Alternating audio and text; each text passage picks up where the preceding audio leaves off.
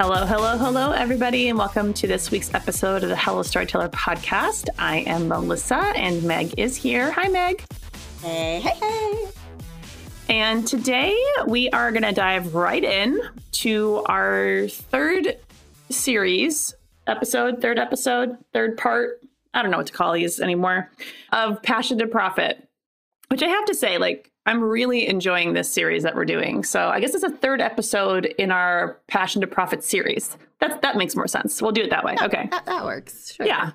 I'm really enjoying this series a lot. I think we've gotten some great feedback on it. People seem to really be enjoying it. And this is sort of like the stuff that I really love to talk about.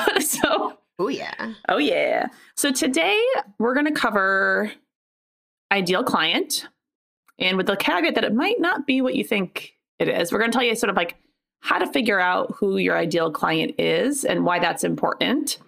We're going to talk about how to keep your business organized because that's super important. And then we had a request from a listener to talk a little bit more about maybe some non-traditional ways to create an income with photography that doesn't require taking on like portrait or wedding sessions. So the two types of photography projects that we're going to talk about today are corporate events and photo booths, because those are fun. Yeah. They are fun. Mm-hmm. But we're going to dive right in and start talking about ideal client. And so I think sometimes when people hear the word ideal client, they think about this like once or twice in a career type of client that they'll get that they would, oh my gosh, I would love to have that type of client. And I think that is the wrong way to think about it, because you should only be working with people that are your ideal clients. Why would you want to work with people that don't look at things the same way you do, that don't hold the same values, that don't want the same thing out of their investment? Like, that's just, you're selling yourself short if that's not what you're striving for. And I would say that I think sometimes we use ourselves as a barometer and we think, well, I wouldn't want that, or I wouldn't spend that much money, or that's not how, if I was a client, that's not how I would do it or how I would want it. And I would caution you to understand that you may not be your ideal client. Like, if you're using yourself as That's your kind of funny. You might not be. So I'm a great client. What are you talking about? Well, I say not okay. And when I say ideal, I don't mean that the opposite of that is horrible. I just mean the people that are going to value what you do. So good and bad is different than ideal and not ideal. So like having a red flag client is not the same thing as having a non-ideal client. It just means trying to bring in clients that value what you want your clients to value. Because, I mean, there's nothing better than having a session with somebody who, paid attention, who read your website, who understands your vision, who's excited to work with you, who's willing and ready to invest. That is what I mean by ideal client. You could bring an ideal client in and they could still potentially end up being, difficult to work with. So there's a difference between good and bad and ideal and not ideal. But what it does, as we talked about, I think it was in the first episode, is you have to market. And so who are you marketing to? Well, if you're just casting your net out and hoping that you hit somebody, that's not a really effective marketing campaign. And so you really need to think about, okay, what types of people do I want to work with? What types of clients do I want to work with? And then you need to sort of narrow it down. Okay, so where do these people live? Do they live in my town? Do they not live in my town? I will tell you that as a business has grown, it's become very clear to me that my ideal client does not live in my town. Mm-hmm. My ideal client lives in Boston. They live just outside of Boston. That is at this point, where the majority of my clients are coming from. And Boston is a good 45 minutes from you, right? Yeah, almost just about an hour from me. Not to say that I don't have lovely clients that I absolutely love in my town, but in terms of the level of investment that I need my clients to make, that particular pillar requires them to live a little bit more to a more urban metropolitan area than where I live, sort of out in farmland. But I'll tell you, so I'll use this as an example. At this point, I could literally create a checkbox questionnaire. And as I'm having a wedding consult, I can just check off boxes as they talk to me, right? So my wedding couples typically live in and around Boston, or they grew up in Massachusetts and they live in some other metropolitan area at this point, typically like New York, DC, California. They have a dog.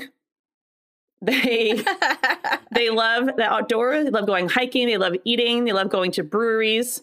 They would describe themselves as laid back, low maintenance, looking to have fun. Like the inquiries that come in for my wedding business, sometimes I know them, or sometimes they've been referred to me by somebody else, but typically I don't know them at all. And one of the questions in my consult calls is, tell me a little bit about yourselves. Like, how do you like to spend your time when you're not working? And as they talk, I'm just internally chuckling to myself, because that's what they'll say. Oh, we just got a dog, or we rescued a puppy, and we live, outside of Boston, and we love going to all these different breweries. And it's almost comical, but like, that is my ideal client. That is who they are. That is, if you were to look just specifically on those, like, where do they work? Where do they live? What do they like to do? That's my ideal client. I have fantastic wedding clients. I have never encountered a Bridezilla horror wedding situation. Never. At all. Not once. And that's because I know how to reach my ideal client. And when it comes to my portrait work, they are families that have, younger kids. The dads are super involved, super relaxed, super laid back. The moms are looking for someone to just capture their babies as they are. Like, they typically, like, there's someone in the relationship is a teacher, usually. Someone sometimes works in like the tech world or like a software company. Like, they usually have a dog. I don't know why. It was just destiny for me to have Skipper, because all my clients have dogs. I think so. You need to start figuring out who it is you want to work with. Where do they live? Where do they work? What do they do for fun? What are their values? Because that will allow you to be able to market much more effectively. And as you start bringing in clients that meet those criteria, when they have a really good experience with you, they will start referring you to friends and relatives. And chances are those friends and relatives will check off some of the same boxes. Not all of them all the time, but some of the same. And then you end up with this network of clients that is in a position to invest with your business, that understands your vision, that loves the work that you do, that is a really lovely client to work with. And isn't that what we all want? We want to be excited to go to work. We want to like what we're doing, and we want to have a good time doing it. And so I will say that, at the beginning of building my business, I didn't do that. I didn't know how to do that. I was just like, sure, I'll work with anybody. And then I got burned a couple of times, and it forced me to sort of change how I accepted session fees. It forced me to change about like where I shoot locations, and that's all growing pain stuff that happens with your business. But it became I began to understand the type of client that I wanted to work with. And so those are the people that I started marketing to. Those are the people that I figured out how to reach. And I started asking my clients to help me do that too. So I think, and I would say that I am probably not my ideal client. No, you don't think so? I mean, maybe in some ways I am, but I feel like my clients are far more relaxed in their sessions than I am, like when I'm getting my own picture taken. I mean, that's one part of it. But I am willing to invest in photography. It's important to me. I invest in sessions. Oh, I told you who we're having a session with this summer, right? Did I tell you? So. Tell me again. So we're going to Colorado in August. Yeah, you told me. Yes. Yeah. Okay. And we have a session with Sarah Cornish of My Forehand Yay! Photography, and I am so excited. I'm so I'm jelly. so excited. Get to meet her in person. I know. So I'm going to have to like really tone down my crazy parent when I'm working with her. I feel like, and just like embrace whatever chaos happens, I guess. I guess maybe in some ways I am my ideal client, but just channel your inner Melissa, the photographer, and not Melissa, the mother. I know. I'm going to have to try to put that hat on. It's okay for the kids to be crazy. It makes great photos. Like it does. Yesterday, I was cleaning out my oldest's room because I was looking for my youngest's bag of something. Anyways, I was like, well, maybe it's in, her sister's room. So I'm going through there, and her room is an utter disaster most of the time. But I was just like, okay, we're going to focus here, Meg. Focus, don't get mad. So I just had to, I had to say a mantra to myself. I had to say, look for bag, don't get mad. Look for bag, don't get mad. And I noticed how the tempo and the pace seemed to quicken as I found more and more nonsensical things in her drawers, such as, some leftover ice cream in a bowl and a, knocked over soda pop that could be twisted all the way closed, or could it be? Who knows? And then I just now I started to say the mantra out loud. Look for bag, don't get mad. Look for bag, don't get mad. I can understand that, because my kids' rooms when they're dirty, which is 95% of the time, is like walking into an episode of Hoarders. So yes, exactly. I understand. So I say this to you because I want you to channel this when you're, on the other side of the lens as Mama Bear, and your kids are going wackadoo and crazy, and you're just gonna be like, it makes for great photos. It makes for great photos. That's gonna be my mantra. I'm just going to take a shot before the session starts, and I'm just going to, in my head, I'm going to be channeling Meg. It all makes for great photos. It all makes for great photos. It's all fine. So moms out there, just remember, it makes for great photos. It really does. Take a shot. It really does. But I understand that pain of like feeling like, oh my God, there's no possible way you're going to get anything good here. Yeah. So that being said, I think if you don't know who it is you want to work with, then you should start writing a list of the characteristics of those people. Yeah. And then figure out how you reach them. Where do they hang out? Do they hang out at a coffee shop? Do they do are they exercising in the park? Are they at the dog park? Are they, are they parents of kids that are on sports teams? Like, figure out where you can reach them, and then reach them. Get in front of them. Whether it's sending a quick email, or it's showing up and dropping off a business card, or just saying like, hey, you keep me in mind. Like, get yourself in front of those people and continue to get yourself in front of those people. And then, hopefully you end up getting them as clients. And, it's a process, right? It's going to take time to build that client list. It's going to take time to bring clients on, especially if you're in a brand new business. And I'm going to have Meg talk a little bit about I sort of shared my ideal client, and I'm going to have Meg talk about hers, because she is in that phase where she is starting to take on client work again, which she has taken a hiatus from. So I think that's a really important perspective for our listeners to hear too, because many of you, I'm sure, are in that growing phase of trying to, branch out and bring in new clients. And so, Meg, why don't you talk a little bit about your ideal client? Yeah. So I was kind of thinking about this, and me personally, I am an empath sensitive. So I put all of my emotion into my work. So I feel after the years of kind of honing my craft and really finding my voice within my photography, I feel that people who are looking at my work online or looking to hire me as their photographer really feel that in my work and what they see. And so I feel if like they understand my photography and my artwork, then they'll get me. I don't know if that makes sense, but I just feel that. So initially I think right off the bat, if they're contacting me, then they get me.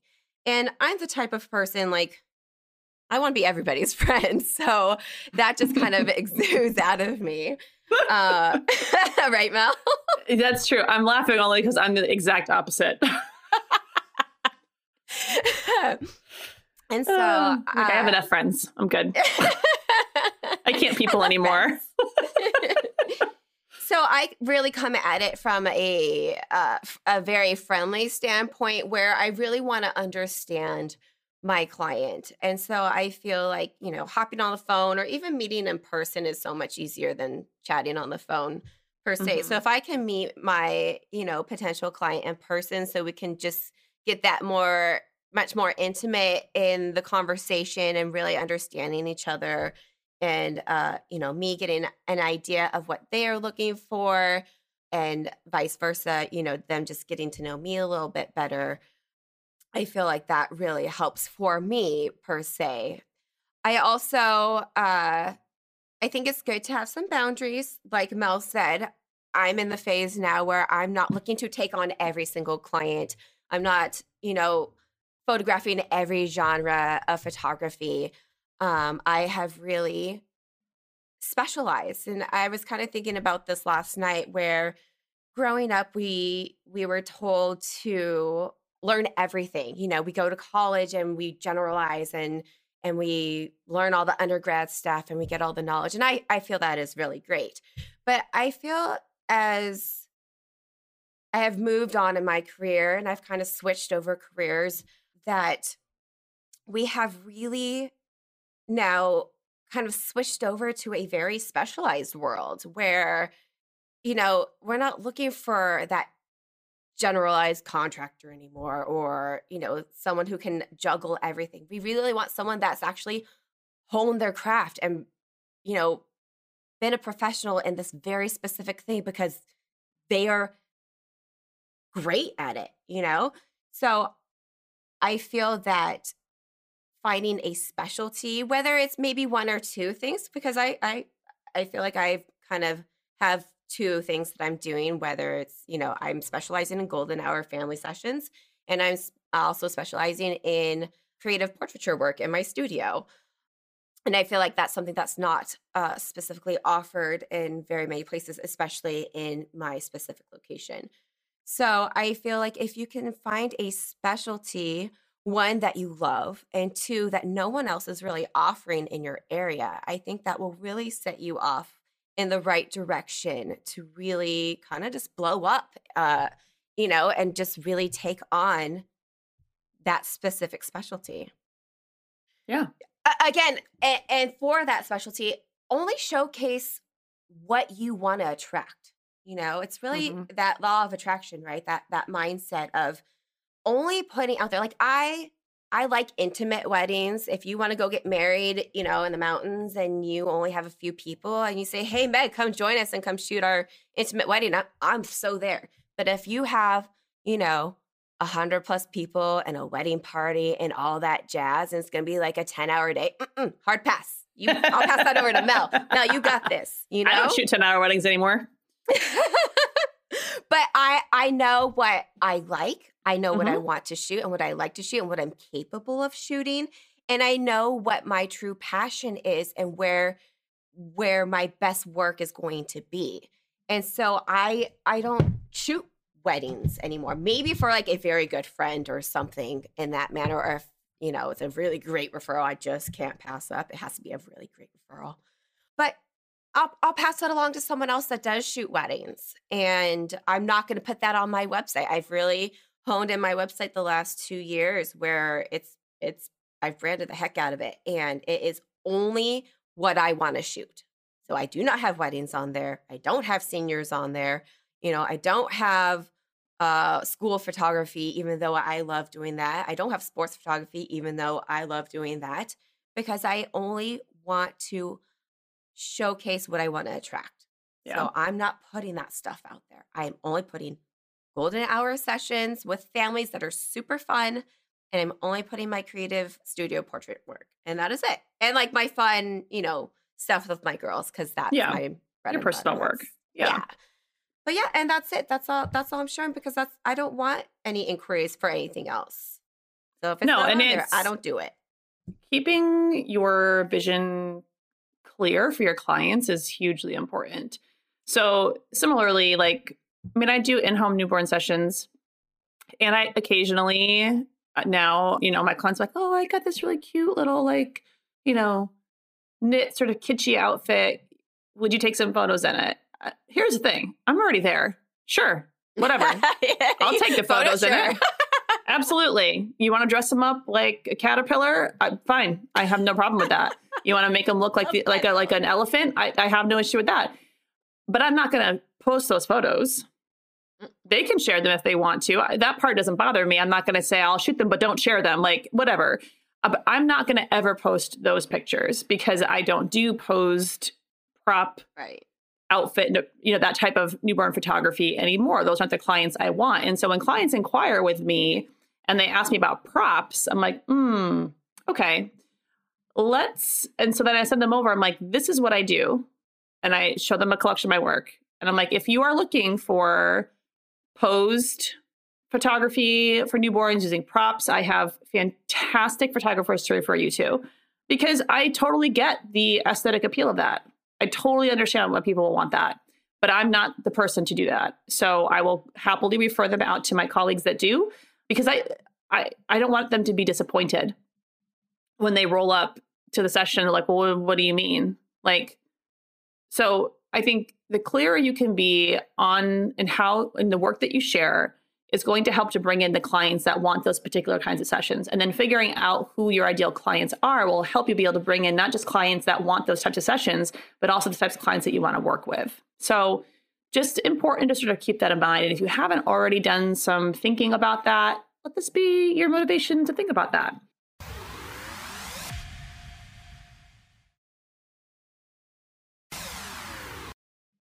So we wanted to sort of jump to our next topic, which is organizing your business, because, well, there's just a lot of moving parts when it comes to managing your business. And, when I started my business, I was doing everything piecemeal in a whole bunch of different places.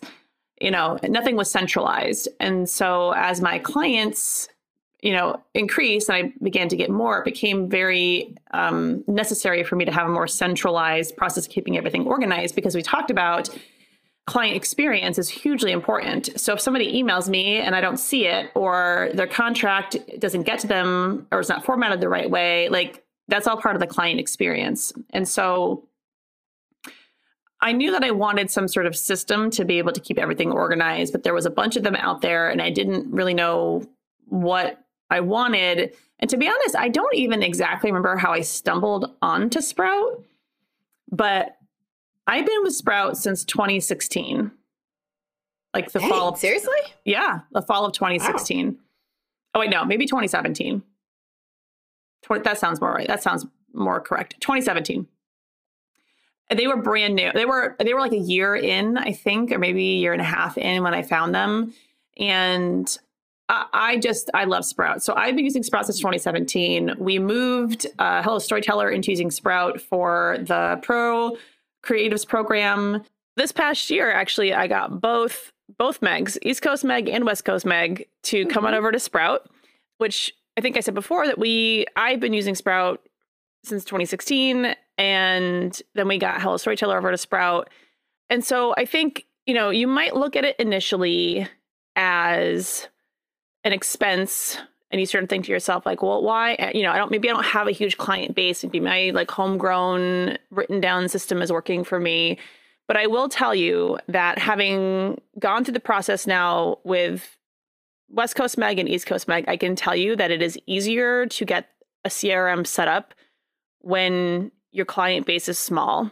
And the reason being is that, so East Coast Meg, for example, has a crazy person, has been doing everything written, which I don't know how she has done that. Wait, what? Yeah. It makes my head hurt. So in any case, she has a gazillion clients. And so the process of getting everything over into Sprout, even though they migrated it for her, but just you have clients that you started in one system that now you have to pull over to the other, and you've got to move their contracts over, and you've got to move their galleries over. And it's just I think if you're on the fence about whether or not you want to start with a CRM, I would say it is worth the investment with Sprout in particular. And we'll put, I have an affiliate link we'll put in the show notes. With Sprout in particular, you can do month to month So you don't have to pay the whole year up front. Obviously, as most programs go, you get a bit of a discount if you do the year in advance, but you can do month to month.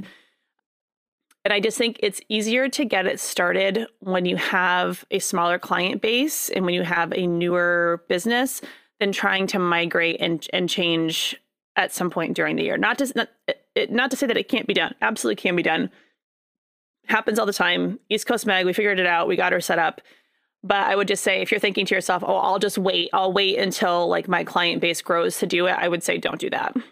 And then I will say this, no matter what CRM you use, whether it is Sprout or something else, it takes time to get the systems set up. And so ultimately for me, I'm trying to automate as much of my business as possible because, you know, as most of us are, we're one woman, one person shows. And so if I can automate processes for my business, that helps me on my end. So like the process of setting up my online booking calendar is intense because I need to like look at my kids' sports schedules and my husband's work schedule and my schedule and put in the dates and the times and, you know, and all of those things. And so it takes time. But the beauty of it at the end is that I can send a link out to my clients and say, if you want to book a session, go here. And they click on the link, they pick their date. The session time is already there for them. They get to sign, they fill out their questionnaire and they do their contract and they submit their payment and they get confirmation emails and all that happens without me having to do anything, which is beautiful because if you think otherwise, every single one of those pieces is a back and forth email, right? I want to book a session and then, okay, what dates are you available? What dates are you available? You go back and forth at least 3 or 4 times then.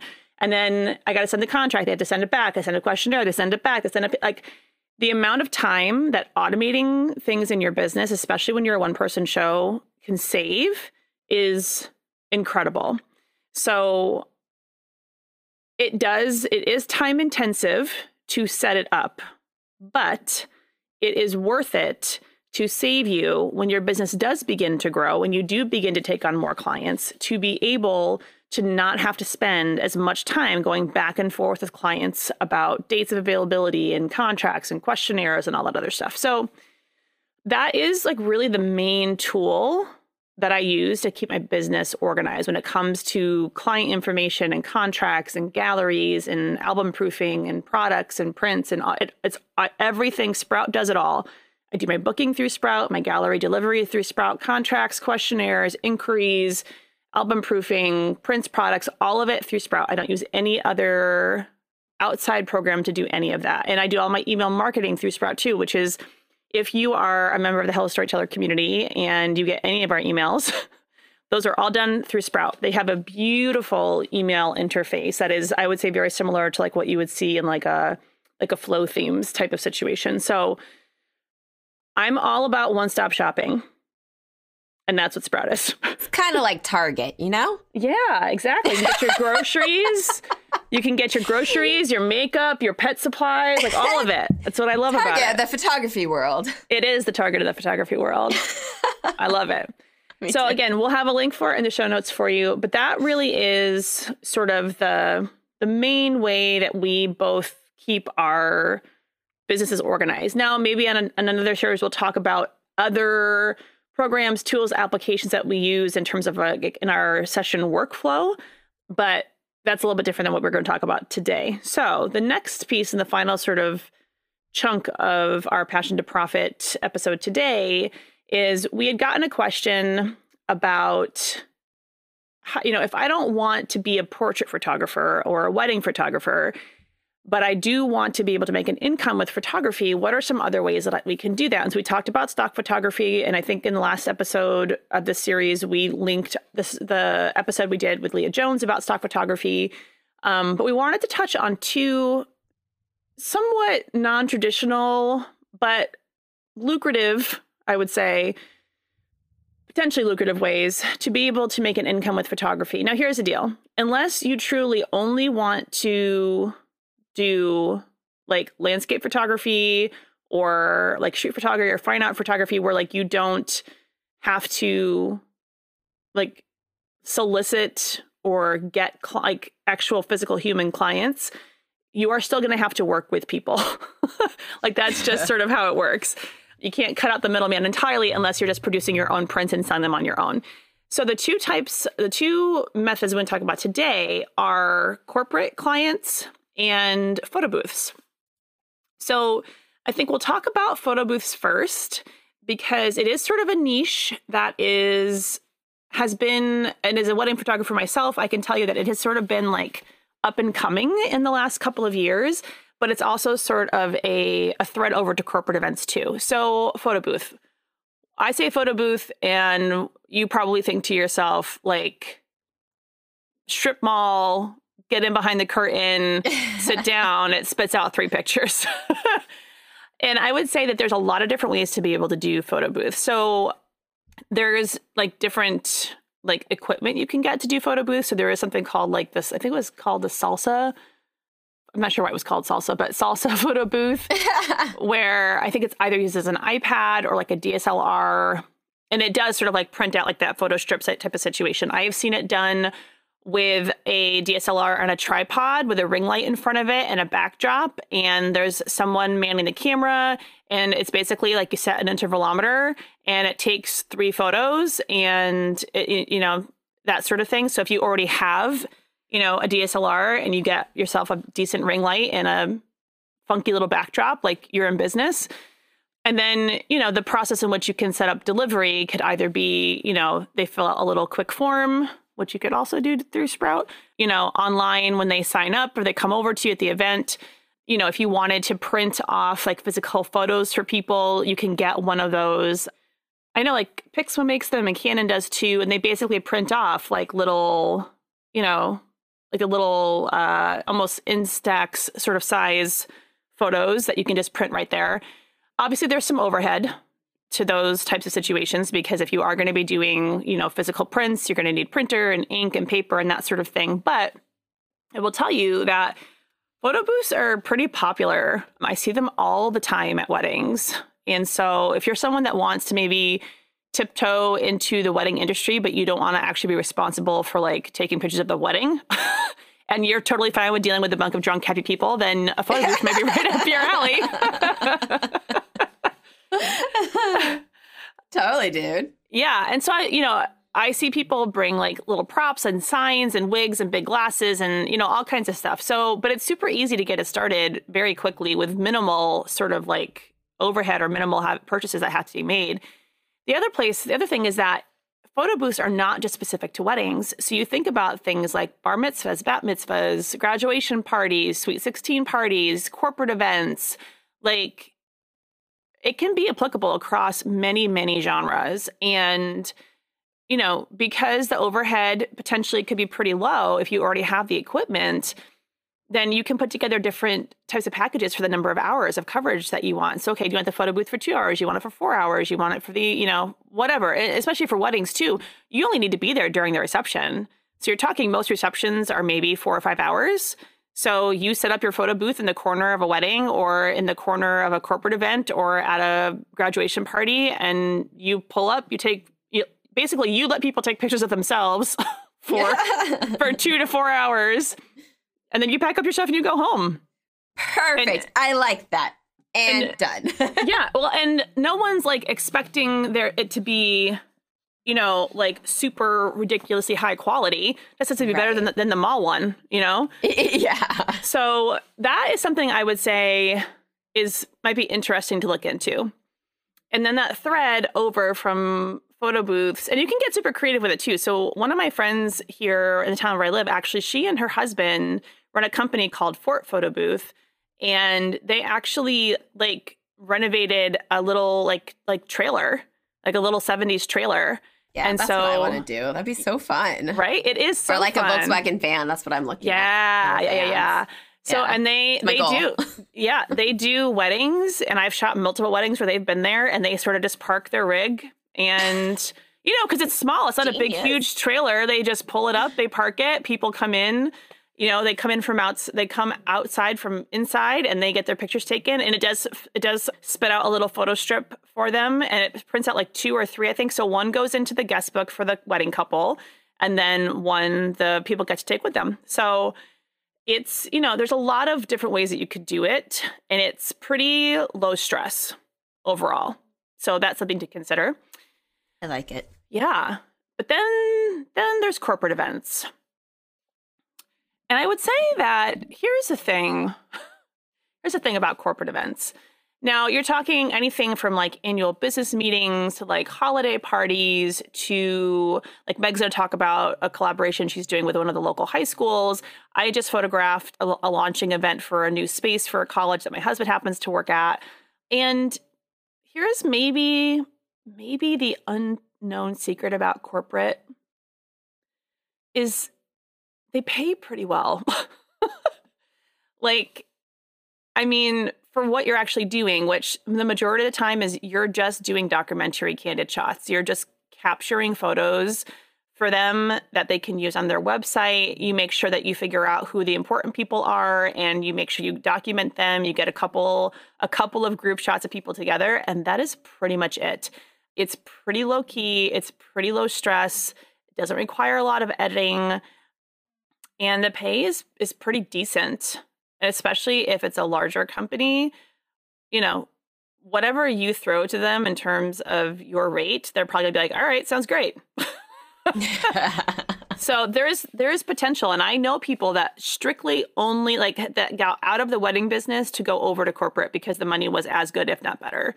Wow. And it really depends, obviously, on the business that you're working with, the clients you have, you know, how frequently you're doing things. But I would say that type of photography is something that I like is kind of a breath of fresh air. Like I did this event, was it last week? I think it was last week for the college my husband works for. They had a new office opening up in downtown Boston and they had like a launching event. And so I went and photographed it and it was real easy. Was not hard. I sat there for 2 hours and they had like a panel and some speakers. And I, made sure that I touched base with the coordinator. I'm like, okay, who are the important people? Who do I need to keep an eye out for? Like the president of the college was there. So I made sure that I got some great shots of him.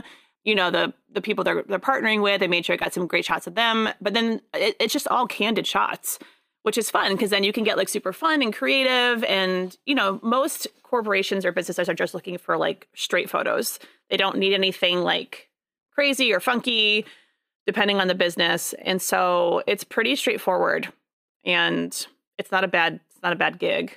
So my experience with both like corporate events and corporate headshots as well is that you can make a decent amount of money with very little overhead and actually very little like post-processing work, which 2 thumbs up for that. But Meg, why don't you talk about what you just did recently with one of the local high schools?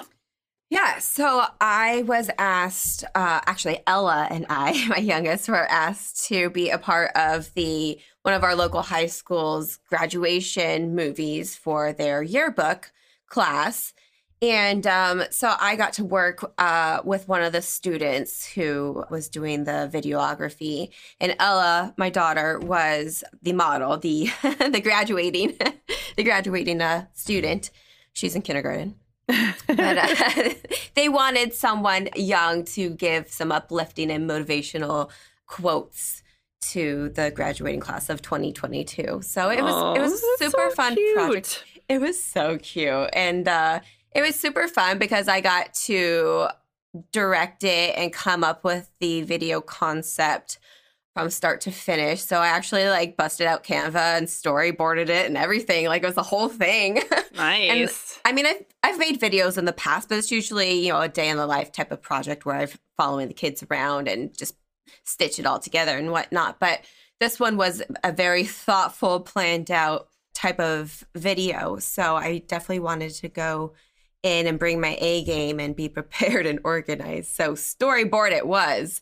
But I was glad I did it because it gave me the focus and the visualization that I could see it, because I would pull in, I either would like Google like areas of the high school and stick them in there. So I like know where we were shooting and I could show the student of my idea and vision. And then he could kind of, take some creative reign with that and do his own thing, which I thought was great because, me as more of a mentor and him learning, but also he was great in this situation where he really did bring some creative ideas to the table. So I was really happy and grateful for that as well. Just because, I mean, video is not my forte. You know, I am a photographer and stills, but I love video. Video does have my heart. So as I progress in my career here in a creative path, I am picking up more video as I go along. So, but it was really fun to work with them. So that will air this coming Monday for the graduating class, because they graduate on Tuesday. I can't believe it's the end of the year. Like, what the heck? I'm excited to see it. Oh, so excited. I put together a little movie in my own stories, and I'll probably put together some type of reel for next week, because part of the movie was Ella had a bouquet of balloons and rainbow assortment, of course. Of course. No, not rainbow. It was the school colors. But she's walking down the field with the balloons, and then at the very end, she lets go of the balloons, and it's like a scaled shot. She's on the football field, so she's walking down the football field and lets go of the balloons, and they go up into the air. And but I got a shot before she lets go of the balloons, so she's like holding. It's a faceless shot. She's holding it out. And she's wearing a cap and gown, like it's the cutest thing. Oh my gosh. Yeah. So I'm super excited to put that together, and I was still able to capture something from the event.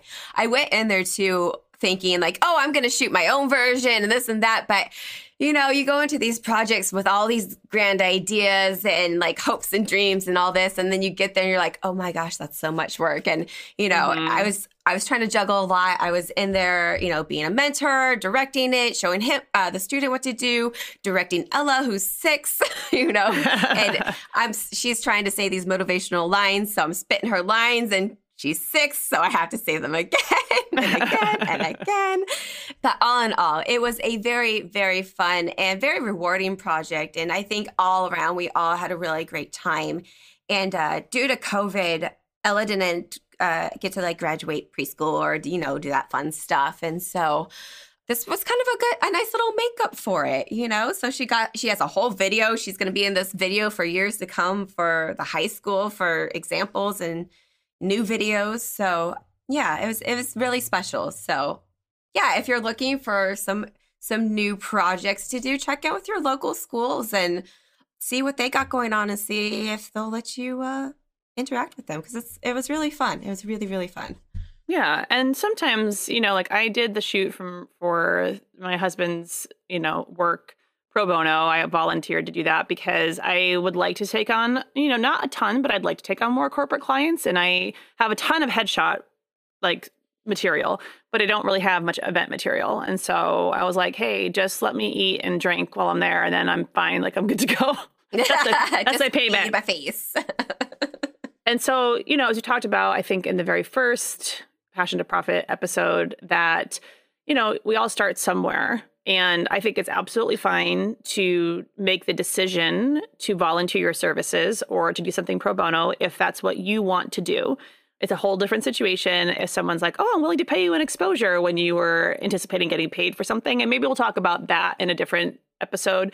But like, I volunteered to do this because I knew it was an important event for him. I knew they didn't have a photographer, and I knew that I could utilize the shots to be in my own portfolio. And so it was a win-win across the board.